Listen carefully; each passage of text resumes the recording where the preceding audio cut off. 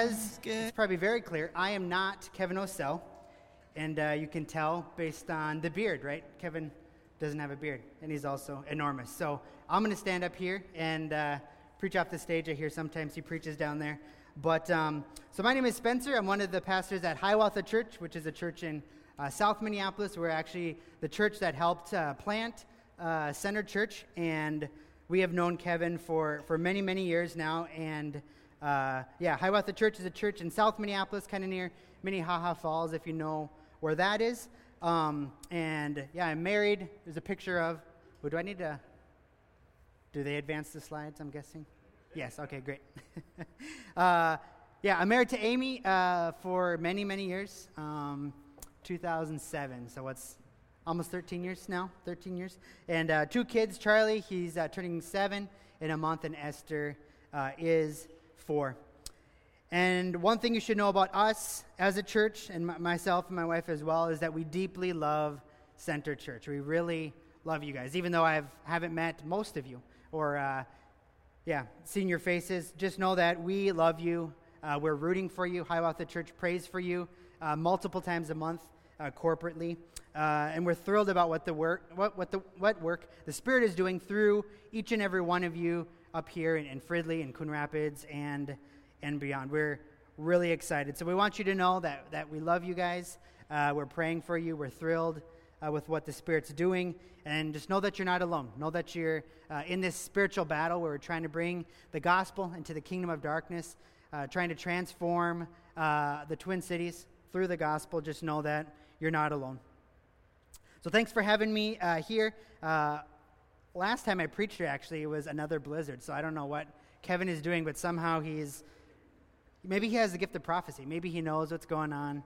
So he says, it'll be a fun joke to get Spencer to drive through a blizzard to get here. But anyway, I'm very happy to be here. A few years ago, there was one of my former favorite authors. He posted a blog that was quite popular and quite controversial. So maybe you know about this guy. His name is Donald Miller. He wrote a number of really popular books. Blue Like Jazz, maybe his most famous one. Searching for God Knows What was one of my favorite books ever that he also wrote. But he's now just a blogger, and now he runs a company that helps people with their branding. But anyway, he came out with this post on his blog entitled, "I don't worship God by singing, I connect with Him elsewhere." And like in all of his books, he wrote with great authenticity and humor and humility, and he wrote from his heart, sharing his struggles, and so people love his writing and loved this blog as well. And he even wrote some great things about the importance of smaller groups within church and about Christian friendship and about some of the challenges of the corporate church. But his conclusion was heartbreaking, and it threw the Christian blogosphere into a deep debate about the importance of local church. And his conclusion, sadly, was, so do I attend church? Not that often, to be honest. Like I said, that's not how I learn. And so Miller's blog brings up what just thousands and thousands of young people especially, people's in their 20s and their 30s, just questions that they naturally have about church. And whether that's young people always have these questions about church, or whether it's just something new with millennials kind of recently, he put to words what millions of people are already thinking, whether or not they're a part of a church or not. And many of us probably ask these questions ourselves, either in a part of our life, or maybe we're even just asking them right now, thinking that, like Donald Miller said, well, maybe I just learned better in a different situation. Maybe I like learning from my couch, watching a TED Talk, or maybe I like worshiping God by playing golf or watching a sunset. So as we ask these questions ourselves, or just have conversations with people who are asking these same questions, first, we need to ask what Jesus has to say about the church. He needs to be a part of how we get our answer and how we respond to these questions. He is the inventor of the church, right? And so he gets a bit of weight when we define and describe what church is. So the questions, what about if I just don't get that much out of church? And Kevin's not here, so we can, nod our heads don't have to feel judgment here. Maybe we all feel this way, right? What if hearing a sermon is just not the way I learn? What if I just don't like our worship style? What if the people around me kind of bother me? What if I'm an introvert? What if there's a blizzard and I don't want to brave the winter? What if I feel closer to God on a golf course or on a lake or in my living room, basking in the sun? And in fact, that was definitely my view in my teenage years especially, and then even in my early 20s. So personally, I hear and see and understand these objections and these questions. And as a pastor, I see this all the time, whether it's talking with people who inside and outside of the church, or whether it's in places like social media and books and blogs and magazines all over the place. In fact, there's books, tons of books written about this. Even Newsweek on its cover had, I forget the exact title, but Forget the Church, Follow Jesus. Like even a cover story saying, hey, this is what young people are doing. The church is irrelevant. Let's just follow Jesus. And you probably heard this all too common phrase, I just love Jesus, but not the church. So it's common. And it's not just common, if we're honest, right? It's even tempting. Tempting to some of us, or at least tempting to some of us some of the time, right?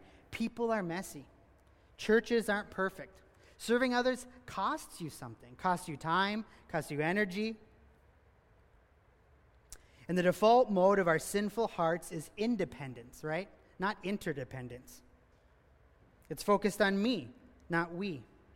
So if most of us are honest, the idea of just our perfect God and me sounds a lot better than me with a bunch of messy, sinful humans and institutions and traditions that sound tough at times. Yet despite how hard we might want it or even try to find a way to make churchless Christianity a possibility or a reality, we actually have an impossible barrier to get to that. And that is the New Testament and Jesus himself. So today we're going to talk about this myth, the myth of the churchless Christian. And we'll look at 1 Corinthians 12, verses 12 through 31 to help us begin to see a response to this myth that's very popular, that you can be a Christian without being a part of a local church. So there are no biblical examples in the New Testament of a very mature, Jesus-loving, Spirit-filled, gospel-proclaiming Christian who is also a lone ranger, unconnected to any local church or to other Christians. Jesus himself was surrounded by some of his best friends. He was surrounded with a group of disciples, both men and women. And the Apostle Paul, maybe the guy that you think, if there ever was a guy who would be a lone ranger, right, because of his personality, because of his continued church planting and missionary journeys, him moving from place to place. Even Paul, the guy we might think that might be the poster child for churchless Christianity, was actually always surrounded by other believers. And in his letters, he describes his companions that go with him as he's planting these churches. And he describes his deep, deep love for these churches that he's planted and that he was a part of. And he writes about his partners in ministry as well. So whether we like it or not, the New Testament and even Jesus himself, as we'll see later, doesn't give us the option of being a churchless Christian. The church is foundational to understanding the New Testament and even the gospel itself. So obviously today we'll just be skimming the surface about the importance of church for a Christian, because I only have 2 hours to preach. I'm not sure why you're laughing, because Kevin actually told me I have two hours to preach. Just kidding. But the Bible says in the New Testament many different symbolic or language or titles for what the church is, right? And you're probably familiar with a lot of them. The church is the family of God. The church is the bride of Christ. The church is a branch is connected to the true vine. It's a new temple. It's a building with Christ as its cornerstone.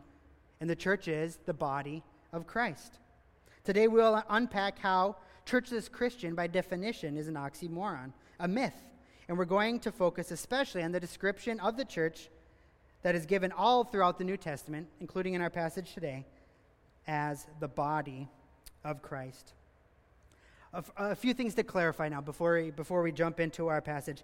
First, obviously there will be times in many people's lives where they're not a part of a local church, right? Whether you're moving, whether your church is ending, whether something big has changed in your life, there definitely will be times when many Christians are in between churches, are trying to find a new church. So hear me out. When I'm saying the myth of a churchless Christian, I'm saying we cannot live our entire lives thinking we're just fine if we are never part of a local church. So obviously there'll be times in your life where you are finding a new church. Second, to clarify, the Bible and theologians, they use the word church to describe both a local church, a gathered group of believers, as well as the universal church. So local church being an individual body of believers like Center Church, and the universal church being all Christians all over the world throughout time. So for today's sermon, just to be clear, when we talk about the church, we're talking about the local church for today's purposes. Third clarification, the church is a people, not a building. I mean, you guys meet in a school, so it's probably a little less tempting to say this particular Hayes Elementary School is the church, right? But just in American language, right, we say we're going to church and we call church buildings church. But to be clear, the church is a people, not a building. And then fourth, nor is the church a business. It's not a business, though many churches can maybe look like it or are run like they are a business. Pastor and author Mark Dever writes about this. He says, a church is not a Fortune 500 company. It's not simply another nonprofit organization, nor is it a social club. In fact, a healthy church is unlike any organization that man has ever devised because man didn't devise it. So we don't look to the business world, we don't look to the culture, we don't look to social clubs in order to understand the local church. But rather we look to the one who created it, Jesus himself, the one who died for it, the one who calls the church his family, his bride, and his body. So this morning, when we use the word church, think Center Church, think Hiawatha Church, think a local group of gathered believers who gather together regularly in formal and in informal ways for things like to assemble under qualified and called leadership, to hear God's word preached, to observe the sacraments of communion and baptism, who are unified by the Spirit, who pursue sanctification and spiritual growth, and who live together on mission to bring the gospel to their neighborhoods, workplaces, and cities. So when we say church this morning, think of that.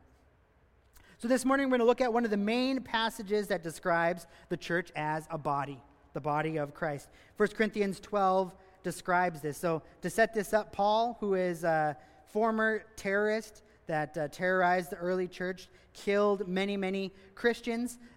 Jesus saved him. Jesus converted him, changed his life.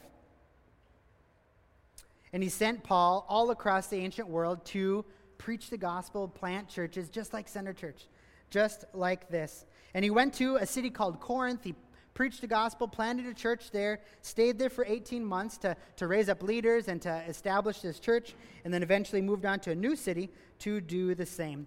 And after he left, he heard about challenges that were going on in the church, so he writes back to them. So that's this letter that we have, which is 1 Corinthians.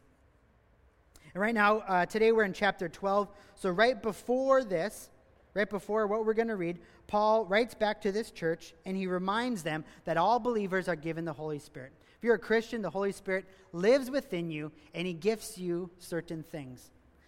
Certain supernatural grace gifts that allow you to do certain things to build up the church. And so every Christian is needed in a local church. Every Christian has been given gifts in order to build up the church. And Paul, out of that, then goes into our passage today. On what he just taught on, Paul builds on that truth that all Christians are needed, that all Christians have the Holy Spirit within them. All Christians are important and vital and needed parts of the local church. And it's from there that he jumps into our passage today. So we're going to pick it up, 1 Corinthians 12, verses 12 through 31. Feel free to follow along in your app or your Bible, or the words will be up here on the screen for you. 1 Corinthians 12, starting in verse 12. Paul writes, "For just as the body is one and has many members, and all the members of the body, though many, are one body, so it is with Christ. For in one Spirit we were all baptized into one body, Jews or Greeks, slaves or free, and we're all made to drink of the one Spirit.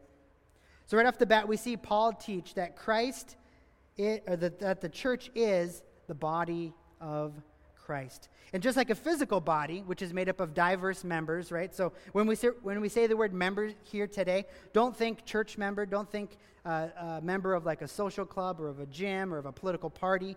Think member like a part, right? So the membership, or when we're talking about members here in the New Testament, has much more to do with like your hand is a member of your body. So if you get your foot cut off, it's called being dismembered, right? So when we think of the word member, think of a part, not like you paid your dues and you're a part of a group necessarily, this American version of member. So just like a physical body is made up of many diverse members, hands, feet, eyes, ears, hearts, lungs, etc., the body of Christ, likewise, is made up of diverse people with different gifts. Also here, look at all the word ones that Paul uses in this passage, even just in these two verses. So we should be hearing a theme again and again and again, and we've just read a few verses so far. This theme that we are one, despite being very different, very distinct, very diverse, different members, different parts of the body, we're still one body. We're still unified. So Paul here is communicating that amidst diversity, oneness is true of a local church, even though there are many distinct parts. So even in just this list of the people that he said, you are all a part of this local church in Corinth, we see very different people. We see Jews and Greeks who are incredibly different, people that had very little in common. And yet Paul argues that now, even though apart from this local church, they had nothing in common, maybe they were even enemies, but now, because of the gospel, because of their faith in Christ, they're now one. They are now brothers and sisters. They are now members of the same body. And this also hints at our God, right? Christians worship a God that is both plural and singular at the same time. We worship a God who is three distinct persons, Father, Son, and Holy Spirit. The Father is not the Son is not the Holy Spirit. They're distinct, three persons, yet we worship one God. He is a Trinity. He is one. And so amidst diversity, amidst distinction, even within our God, there is also unity and one. So just like a body has many members and is one, and just like the Trinity has three distinct, different persons, yet is one unified God, so the church is made up of many different parts, many different members, many different people, yet in order together to make up one body, the church, Center Church. Paul continues his argument. Verse 14, for the body does not consist of one member, but of many. If the foot should say, because I am not a hand, I do not belong to the body, that would not make it any less a part of the body. And if the ear should say, because I am not an eye, I do not belong to the body, that would not make it any less part of the body. So Paul here is arguing, just like a hand isn't a body, a single Christian is not the church. It takes many parts, many members together to make a body, whether a physical body or a spiritual body, like us here today. Verse 16 said, if the ear should say, because I'm not an eye, I do not belong to the body, that wouldn't make it any less part of the body. Paul continues to argue here that just because an ear isn't content with being an ear, doesn't mean that it is any less a part of the body. Paul's arguing that by definition, if you're a Christian, you're a part of the church. Even if you say you aren't, even if you're not happy with where God has placed you, you're needed and you're a part of the church. You can even say that you're not a part of the body, just like this ear does in verse 16, yet that doesn't make it true. By being a Christian, by definition, you're a part of a church. Paul continues, helping the Corinthian church see, and us as well see, the benefit of the way that God created his church. Remember, this is a church, not a nonprofit, not a business. And so we look to the creator of the church to see why he did that and the importance of that, why he put a diverse group of members together to be unified as a church. Verse 17, If the whole body were an eye, where would its sense of hearing be? If the whole body were an ear, where would be the sense of smell? But as it is, God arranged the members in the body, each one of them, as he chose. If all were a single member, where would the body be? As it is, there are many parts, yet one body. Let us listen to what Paul is teaching us here. God, the creator of the cosmos, created Center Church and each one of you, and he placed you within this church. He has arranged each church. He has chosen each individual member to be a part of the church, his church. Verse 18 reminds us, God arranged the members of the body, each one of them as he chose. So if you're here today and Hiawatha Church is your home, that's not an accident. And no offense, but that's also not really your choice or really your ultimate responsibility. And don't be discouraged or angry at that, but see great comfort in that. That God loves you enough to place you in the context of a local church. Because he loves you. He wants to care for you. And he knows that you have been gifted uniquely to make Center Church a more healthy, more vibrant, more gospel-proclaiming and demonstrating place. God is the author of the church, and he is creating it. He is arranging it. He is choosing who is a part of it, and he gets to define it. Not the fingers, not the toes, not even the mouths get to decide what the local church is. But rather God, he's defining it. And just like a foot can't say to the rest of the body, hey, I wish I were the brain, not a foot, we too cannot say, I just wish I wasn't a part of this local church. I wish that I was something else. Or we can say that, but it just would be untrue of reality. Paul continues, verse 21, the eye cannot say to the hand, I have no need of you, nor again the head to the feet, I have no need of you. On the contrary, the parts of the body that seem to be weaker and indispensable, on those parts of the body that we think less honorable, we bestow the greater honor, and our unpresentable parts are treated with greater modesty, which our more presentable parts do not require. So just like one part of our body cannot say to another part, I just don't need you anymore. So before Paul said we can't just say we're not a part of the body because that's just not true. It's not true of what reality is. We also cannot say, I don't need you, because we need each other. Just like we're tempted to say at times, or just like some younger Christians, myself included, at times have said, I don't need the church.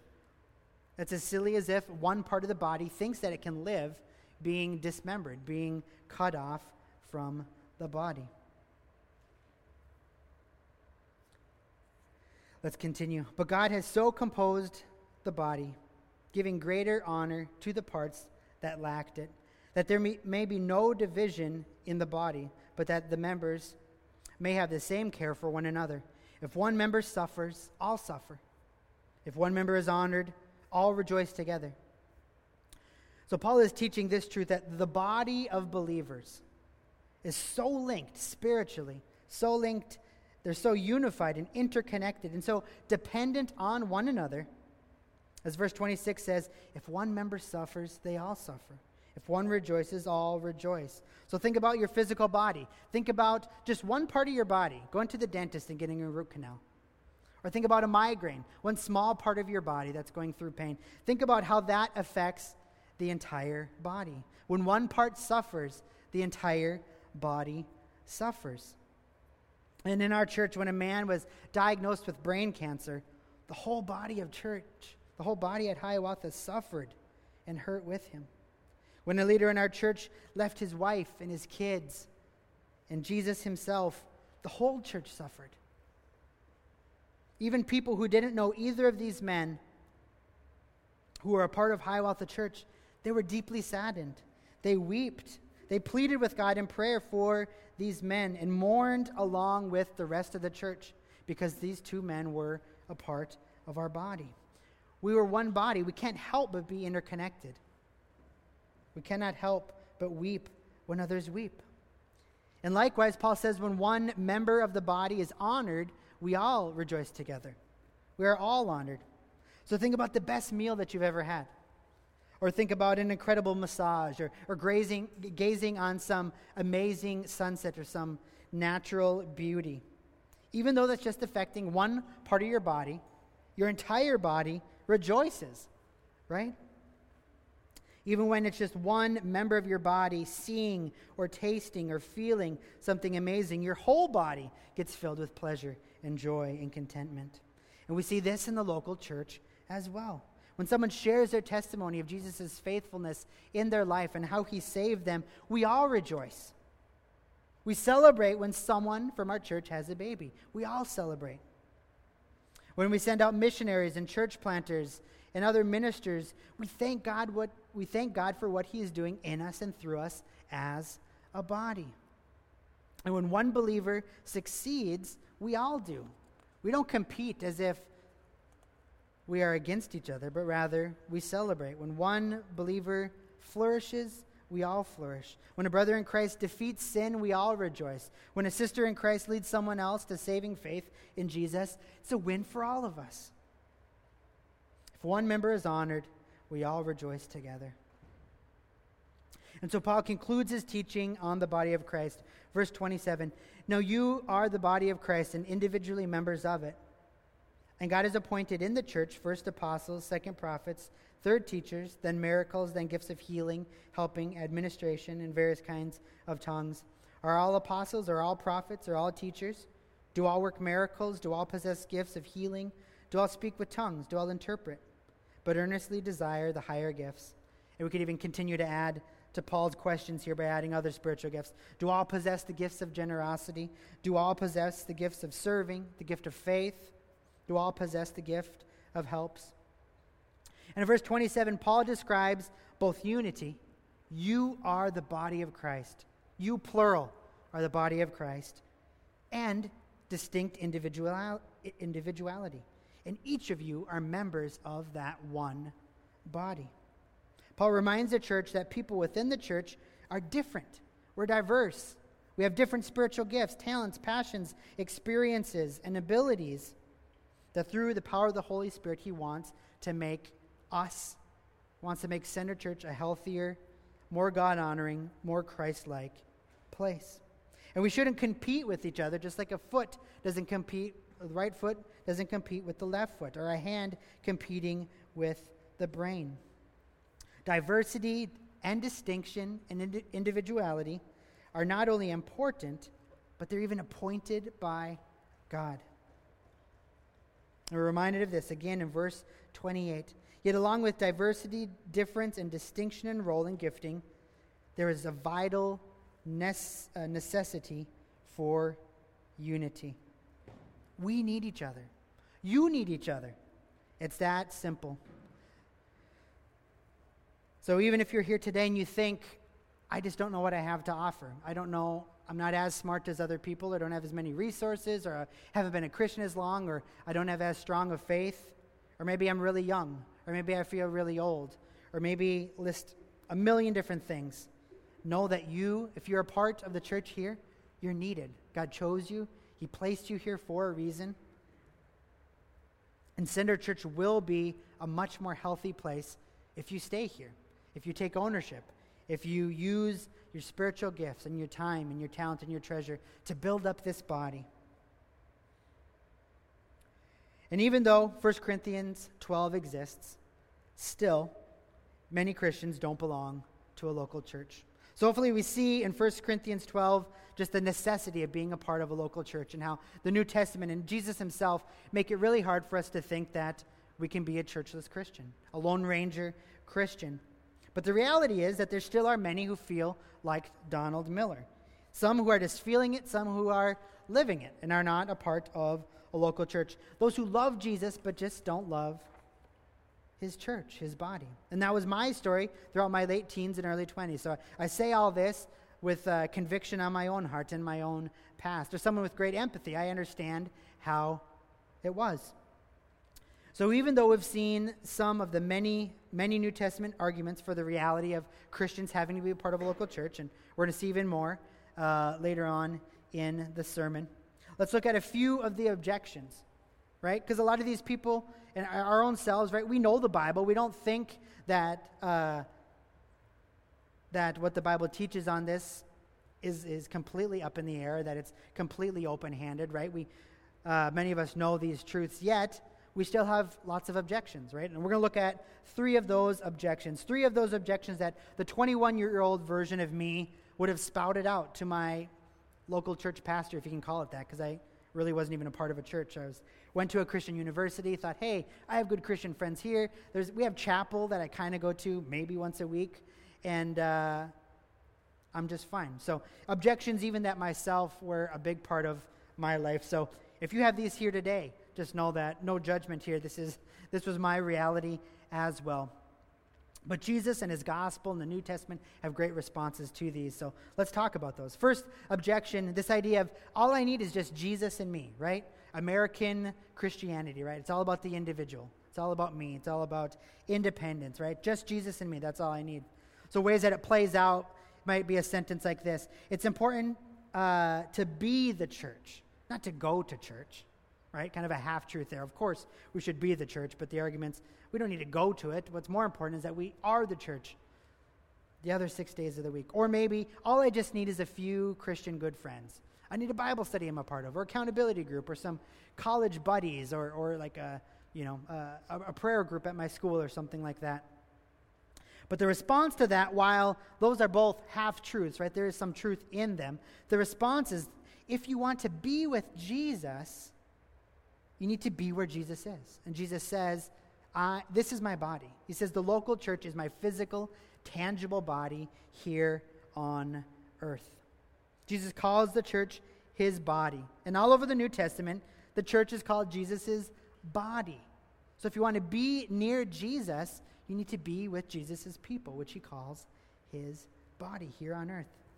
Ephesians 5 says, Christ is the head of the church, his body, and he himself is his Savior. Matthew 25, a very famous passage you probably know about. So when Jesus is talking about judging the goats and the sheep, and he says, whatever you have done for people who are hungry and sick and visiting people and meeting tangible needs, listen to how he ends that, which you maybe know, maybe you don't know. The King, Jesus, will answer them, saying, truly I say to you, as you have did it, so all these good deeds, loving, caring, feeding, visiting, etc. As you did it to one of the least of these, my brothers, you did it to me. Now, while Jesus, of course, wants us to love people who aren't a part of our church, of course, we should be missional and kind and generous to the outside world, there's no New Testament passage that says Jesus is humanity. Of course, humanity is made in the image of God, but there's no New Testament passage or doctrine that says all human beings equal Jesus. But what does the New Testament say over and over and over again? Christians are the body of Christ. So it makes sense. What we do to the body of Christ, we do to Christ, which helps us understand Matthew 25 here. What Jesus is saying, whatever you've done to one of the least of these, my brothers, my spiritual family, my church, you have done to me. So to say we don't need the church, all we need is just a couple friends, just completely misses this. And even more, we can talk about Acts 9. So when this guy, Paul, that we talked about, that wrote 1 Corinthians, when he was converted, Jesus shows up supernaturally, knocks him off his horse, right? Paul's on his way to go imprison and terrorize the church, more Christians, throw them in jail. Jesus shows up, knocks him off of his horse, blinds him, speaks to him supernaturally, and he says, Saul, Saul, why are you persecuting me? Who's Paul persecuting? The church. And what does Jesus say? Jesus says, Paul, why are you persecuting me? The church is Jesus. In some mystical way we just can't really understand, but in a way where Jesus says, you, Center Church, are my local body right here. So the good and the bad that we do to each other within the church, in some mystical yet real and true way, we're doing to Christ. So, but you still might argue to this objection, okay, but do I have to commit to a church? Why can't I just have some Christian friends in my life? that I can kind of do these verses for, my 4 best friends or my little Bible study or accountability group or whatever you want to call it. And the reality is practically that will work. It might work. Praise God if it works for a couple years. But the reality is, and I'm sure this will, maybe not. It'll probably happen for Donald Miller as well. But I've seen it in my life time and time and time and time again. It's just too easy to hide sin from your friends. It's just too easy not to submit to any spiritual authority if these are all your buddies. It's just too easy to go find a new group of friends when they stop meeting your needs or when they press you on holiness or on obedience or when they call you to something you don't like. Accountability, spiritual leadership, commitment are really tough to focus on and to commit to for more than just a season when you're not a part of a local church. And to be very honest with you, the vast majority, and I'm only 35 years old, so give me a couple more decades and I'm sure this will continue to happen. The vast majority of my Christian friends from high school and from college, I went to a Christian university, the vast majority of my Christian friends who are not a part of a local church are far, far from Jesus. Most of them not even Christian anymore. You would have asked me 15 years ago of my, people I was worshiping beside, studying the Bible with at Bethel University. If you'd asked me, are these people, what are they going to do with their lives in 15, 20 years? I'd have said, healthy member of a church, missionary, leading ministries, leading nonprofits, teachers, etc., kingdom builders. And yet, many of them are not even Christians anymore. People who were seemingly Christian, yet are not a part of a local church. So that's just the reality. So yes, it's great to have really good friends and Bible studies, accountability groups, but apart from a local church, just rarely goes well. And we see this all over the New Testament too. When supposed Christians leave their spiritual family, they leave the church too. Our church just got done preaching through the book of Acts, and then right after that, Philemon, and in there's this guy, his name is Demas, and it's described that he abandoned Paul, left the church, and left his spiritual family because he pursued the love of things in this world. And we see that all over the New Testament. When people leave Jesus, they are often leaving the church. And again, the New Testament doesn't describe examples of people apart from a local church that are thriving, that are used by God, that are full of the Spirit. What about another objection? Church is boring. I just don't like the fill in the blank, right? I love Center Church, so all this stuff has to do with Hiawatha Church.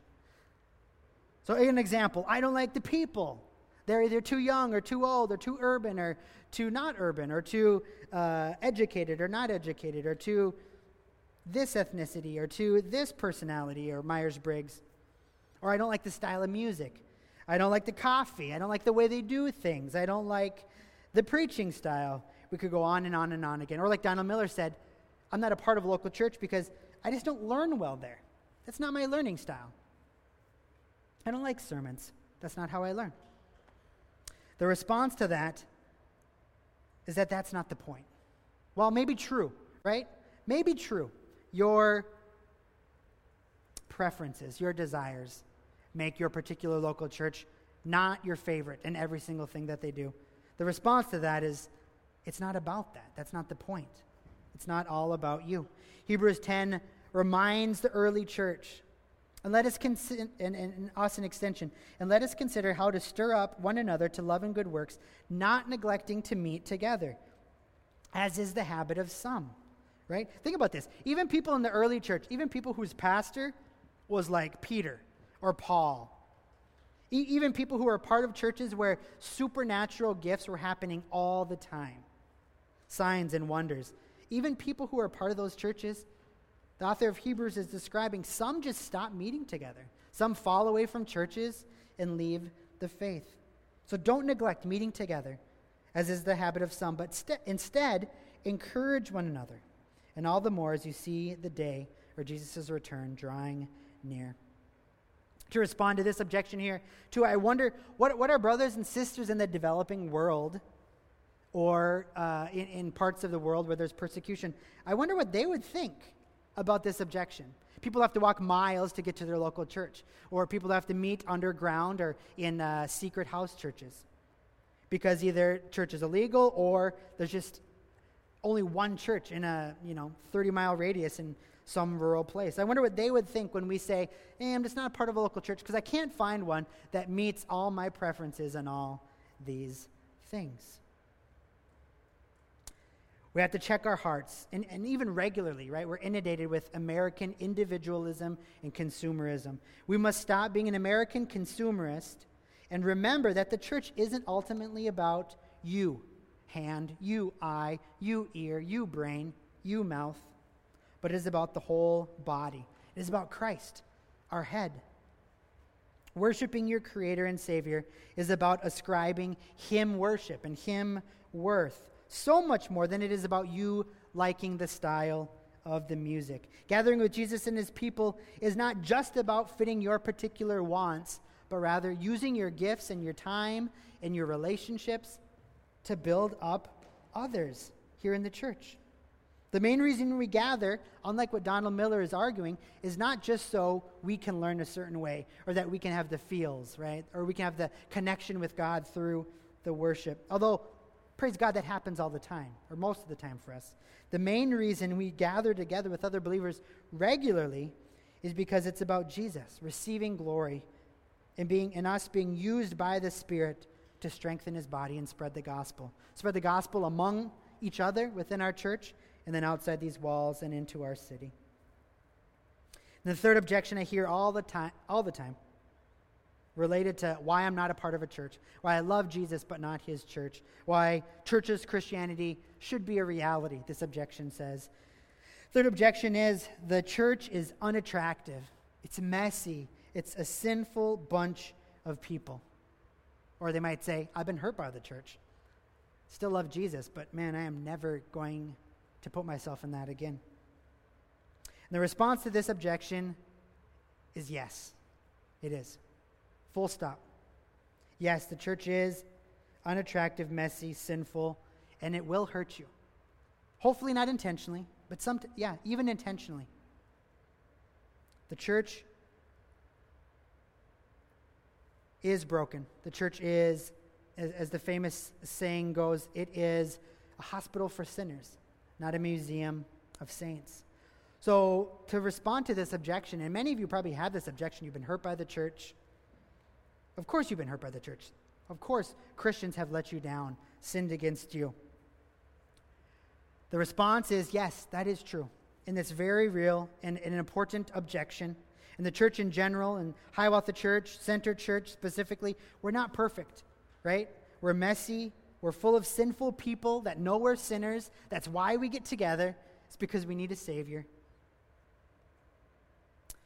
But that is not the sign that a church is failing. Of course it could be, right, if everything's poisonous about a church. But a church not being perfect is actually, rather than being an objection, it's actually proof that the church is doing what it's supposed to do. Preach the gospel and create disciples of sinners, of broken people, of people who aren't perfect by themselves, that need a Savior, that need salvation, that need new life. The messiness and sin is a sign, most of the time, is a sign that people are meeting Jesus, that imperfect people are not cleaning up and trying to be perfect before they come and gather with other imperfect people. They're coming messy. They're coming sinful. They're coming with doubts. They're coming lost. They're coming with their depravity, and they're letting Jesus clean them. And the way that we fight our sin, the way that we grow in Christ-likeness or holiness, is not by going at it alone. But rather, Jesus gives us His Spirit, and Jesus gives us His church as means, as tools, as the way that He will make us more like Himself. So the church provides things like gospel-centered community and gospel-centered preaching to bring sin to light, to help each other battle the sin within our hearts alongside fellow brothers and sisters or other members of the body. God gives us His church to call us back to Christ every single week and to his gospel because we forget it, and to remind us that we're saved and we need salvation and we need a Savior because we are broken. So when we gather, the church is not boasting in who we are. If anything, we're boasting in us being sinners in need of a Savior. And in fact, if you read the New Testament, most of these letters are written to imperfect, messy churches. And if you notice, too, even 1 Corinthians, if you know anything about the church in Corinth, they were a mess. Like, they were like, that had been headlines of the Star Tribune every other week for something scandalous that our culture would just destroy them on Twitter about. But notice, Paul still calls the church in Corinth a church. He doesn't say, you have to live up to this level of like looking like Jesus or else you're not a church anymore. But rather, he does confront their sin. I mean, read 1 Corinthians. He gets really harsh with them. But at the same time, he still says, you are the body of Christ. Live like it. Take care of each other. Despite all the imperfections, the New Testament still calls these churches the body of Christ. He still calls these messy, sinful groups of people, the New Testament still calls them the bride of Christ. Still calls them the spiritual family of God. And whether we realize it or not, a broken, messy church filled with sinners is actually a defense of the gospel. Again, we don't say, oh, you were hurt by the church. That's a good thing. We're really glad because it proves the gospel. We don't say that, of course. But to say the church hurt you, hurt me, hurt us, equals the gospel's not true or we should abandon the church, that's actually just the opposite. A broken, messy, sinful, or a church filled with sinful people is actually a defense of the gospel. It's an apologetic that we're saved by grace, not by being good people, not by being not sinners, not by being really kind, friendly people. But we're saved by the gospel alone. Porterbrook, which is a bunch of courses that our church uses for leadership development and adult education, in one of their books called Living the Cross and the Resurrection, describe this very well. They say, that is the paradox of Christian ministry. A wonderful, glorious message through ordinary, plain, weak messengers. If it were any other way, it would confuse the message. If my power and abilities could be compared with the gospel, then people might look to me instead of God. Or if people found me impressive, they might think being a Christian was about being successful. But if I am weak and faltering, then the focus will be where it belongs, on the power of God. Through the cross, Jesus brought life to others, and Christian discipleship mirrors this. Or you think about what the Apostle Paul says, I boast in my weaknesses. I say, look at me. I know I planted a bunch of churches. I know I can spout off and even write scripture. But I am the chief of sinners. I boast in my weakness because when you see anything good come out of me, then you have to say, that's the Spirit. That's the gospel producing fruit. It's not because Paul's special. It's because Paul's God, Paul's Savior is special. So the church hurting people, while we don't want that, while we try not to do that, that is just going to be our reality. Center Church, you are going to let each other down. You are going to sin against each other. You are going to hurt each other.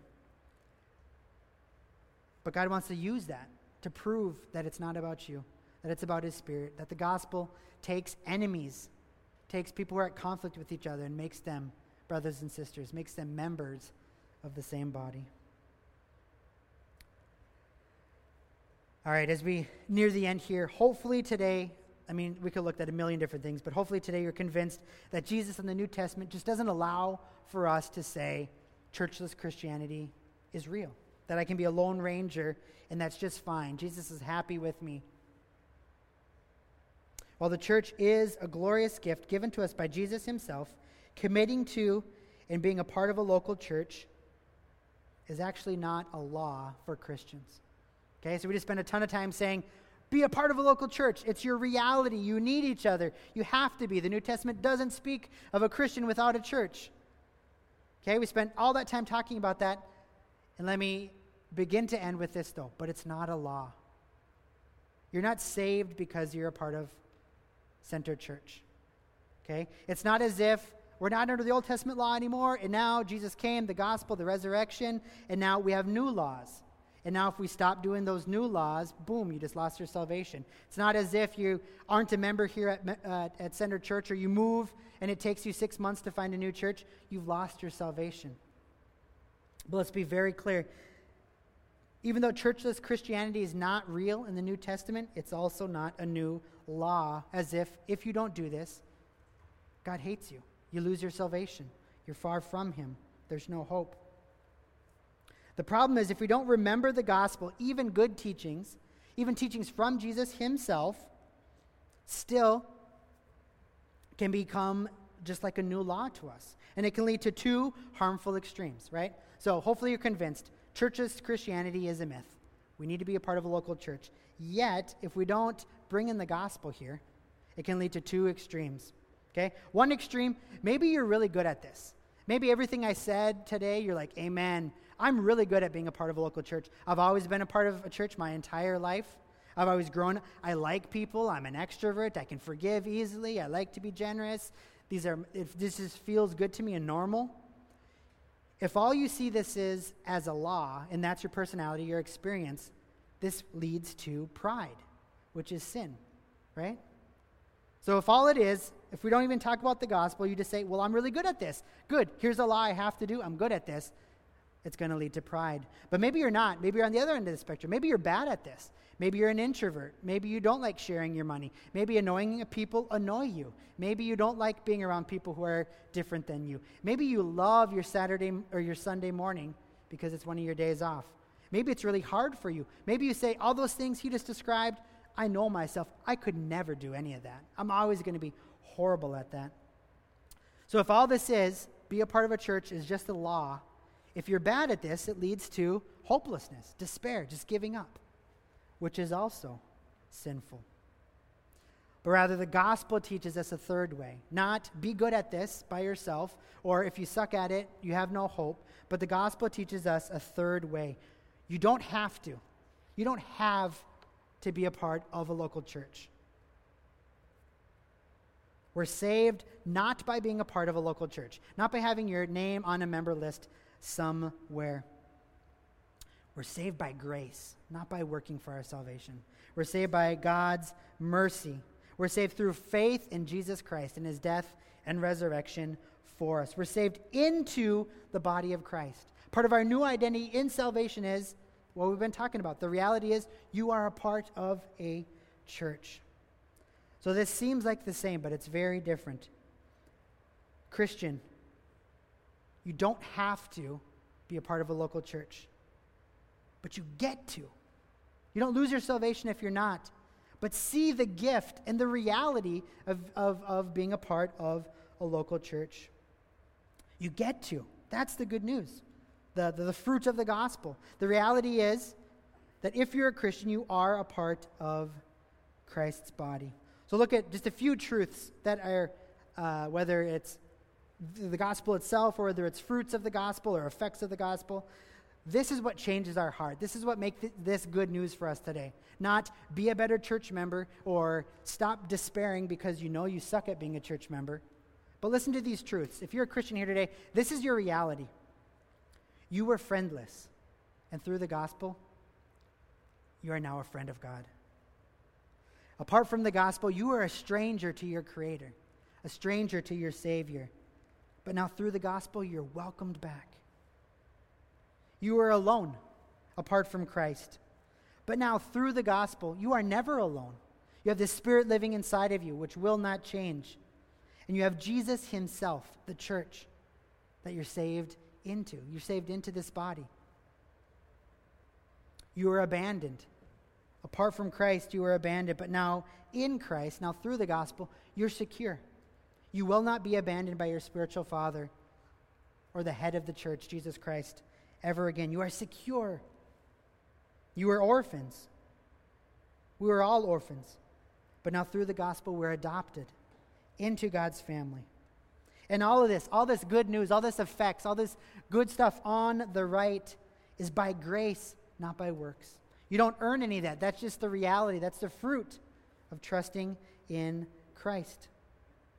All this is by grace, not by us working hard, nor by our inherent goodness. So if you're really good at being a good church member, if you get really excited at this sermon because you think, hey, I can do that, remember that it's not because of your inherent goodness or your works that you're able to do that, but rather it's the Spirit within you. It's the good works that God has already authored, Ephesians 2. Or if you feel like you really suck at this, and this, I can never be a part of Center Church if this is the bar of what it means to be a member here. If you feel like despair and you want to just run, look at all these things on the right that describe you. Those are true of you. Not because you're good at being a member, but because of Jesus and his love for you. So as we leave here today, like, how does this play out? Okay? Not do these 5 things or else, right? Again, this is not a law. But if you really are a spiritual family, if Center Church is filled with a bunch of members, and altogether you are the body of Christ here, then how can this play out? How should this play out? Maybe some of you have not thought of some of these next steps or how this can and should play out when we view through the gospel our church being the body of Christ. A few things. Volunteer on a Sunday. Give of your time and your talents and your spiritual gifts to make Center Church a stronger body. Not because you have to, but because you get to. Because God wired you a certain way and gives you gifts so that you can pass those on and build up the body here. Second, pray for your church. See them not just as enemies or people that annoy you or people that haven't got it yet or people who aren't as committed as you, but pray for each other. Pray for your church. Pray for leadership. Pray for volunteers. Pray for each other. Pray for the visitors. Pray for maturing in the gospel and for more good works and unity, for the lost to be saved, for God to be glorified here at Center Church. And again, use your spiritual gifts. Figure out what those are. Talk with Kevin, talk with other leaders about how to grow in your gifts, how to discover your gifts. Build up the church through that. Be generous with your time, your talents, and your treasures. Be used by God to grow his church. Be an inviter. Invite people to Sunday mornings, to your groups, to your dining room table, to your sports games. Live on mission together. And if you're a visitor here today, what does this look like for you? Just find a local church, whether or not it's Center Church or not. Find a local church that preaches the gospel and believes in Christ and him crucified and risen and salvation through grace and faith alone, and join it. Put down roots. Do everything we just talked about at whatever local church that is. Or just know in your life, many of you might move at some time in your life. And so just make it a priority when you move to a new city or when your kids go to college, or, let this be something is just natural for us, is that we know that we must find a local church and be a part of it. And then finally, if you're not a Christian here in this room, if you are a visitor, if you're a seeker, if you're just checking things out, if you're dragged here, or maybe you are one of those people that's kind of attracted to Jesus, right? Because Jesus is kind of cool most of the time, yet the church is irrelevant or messy or it's hurt you. If you're not a Christian here today, think about everything that we just said here today. Jesus so designed his church so that you would be safe, so that you would be loved, so that you would have a place to belong, so that you would have meaning for your life, so that you would be protected, so that you would be pursued. God loves you that much. And way more than even that, he loves you so much that he sent his son to die in your place, so that if you just trust in him, not you being a great person, but trusting in him, that you can have all that you can be reconciled to him, that you can be a part of his body. So give church a chance. We're not perfect, and we shouldn't say we're perfect, and that's not the point. And if that's you here today, repent of your sin. Trust in Jesus. And you can be reconciled to your God. You can be given a new life, both new life now and life eternal. Receive Christ's forgiveness and become a member of the body of Christ. Let's pray. Ben can come on up while I pray here. Father God, we thank you for this really great news, this news that many of us knew or kind of knew about, yet it's just so easy to forget or to not care or to just be I mean, we're inundated all the time with consumerism and individualism as Americans, and that's the default mode of our heart, right? We're prideful. We want to go on it by ourselves. We want to rebel against you. We want to show that we're strong and we don't need you. So, Holy Spirit, change our hearts. And I pray that you would help us as individual Christians, as people from a couple different churches here today, help us to see the connection between you and your body.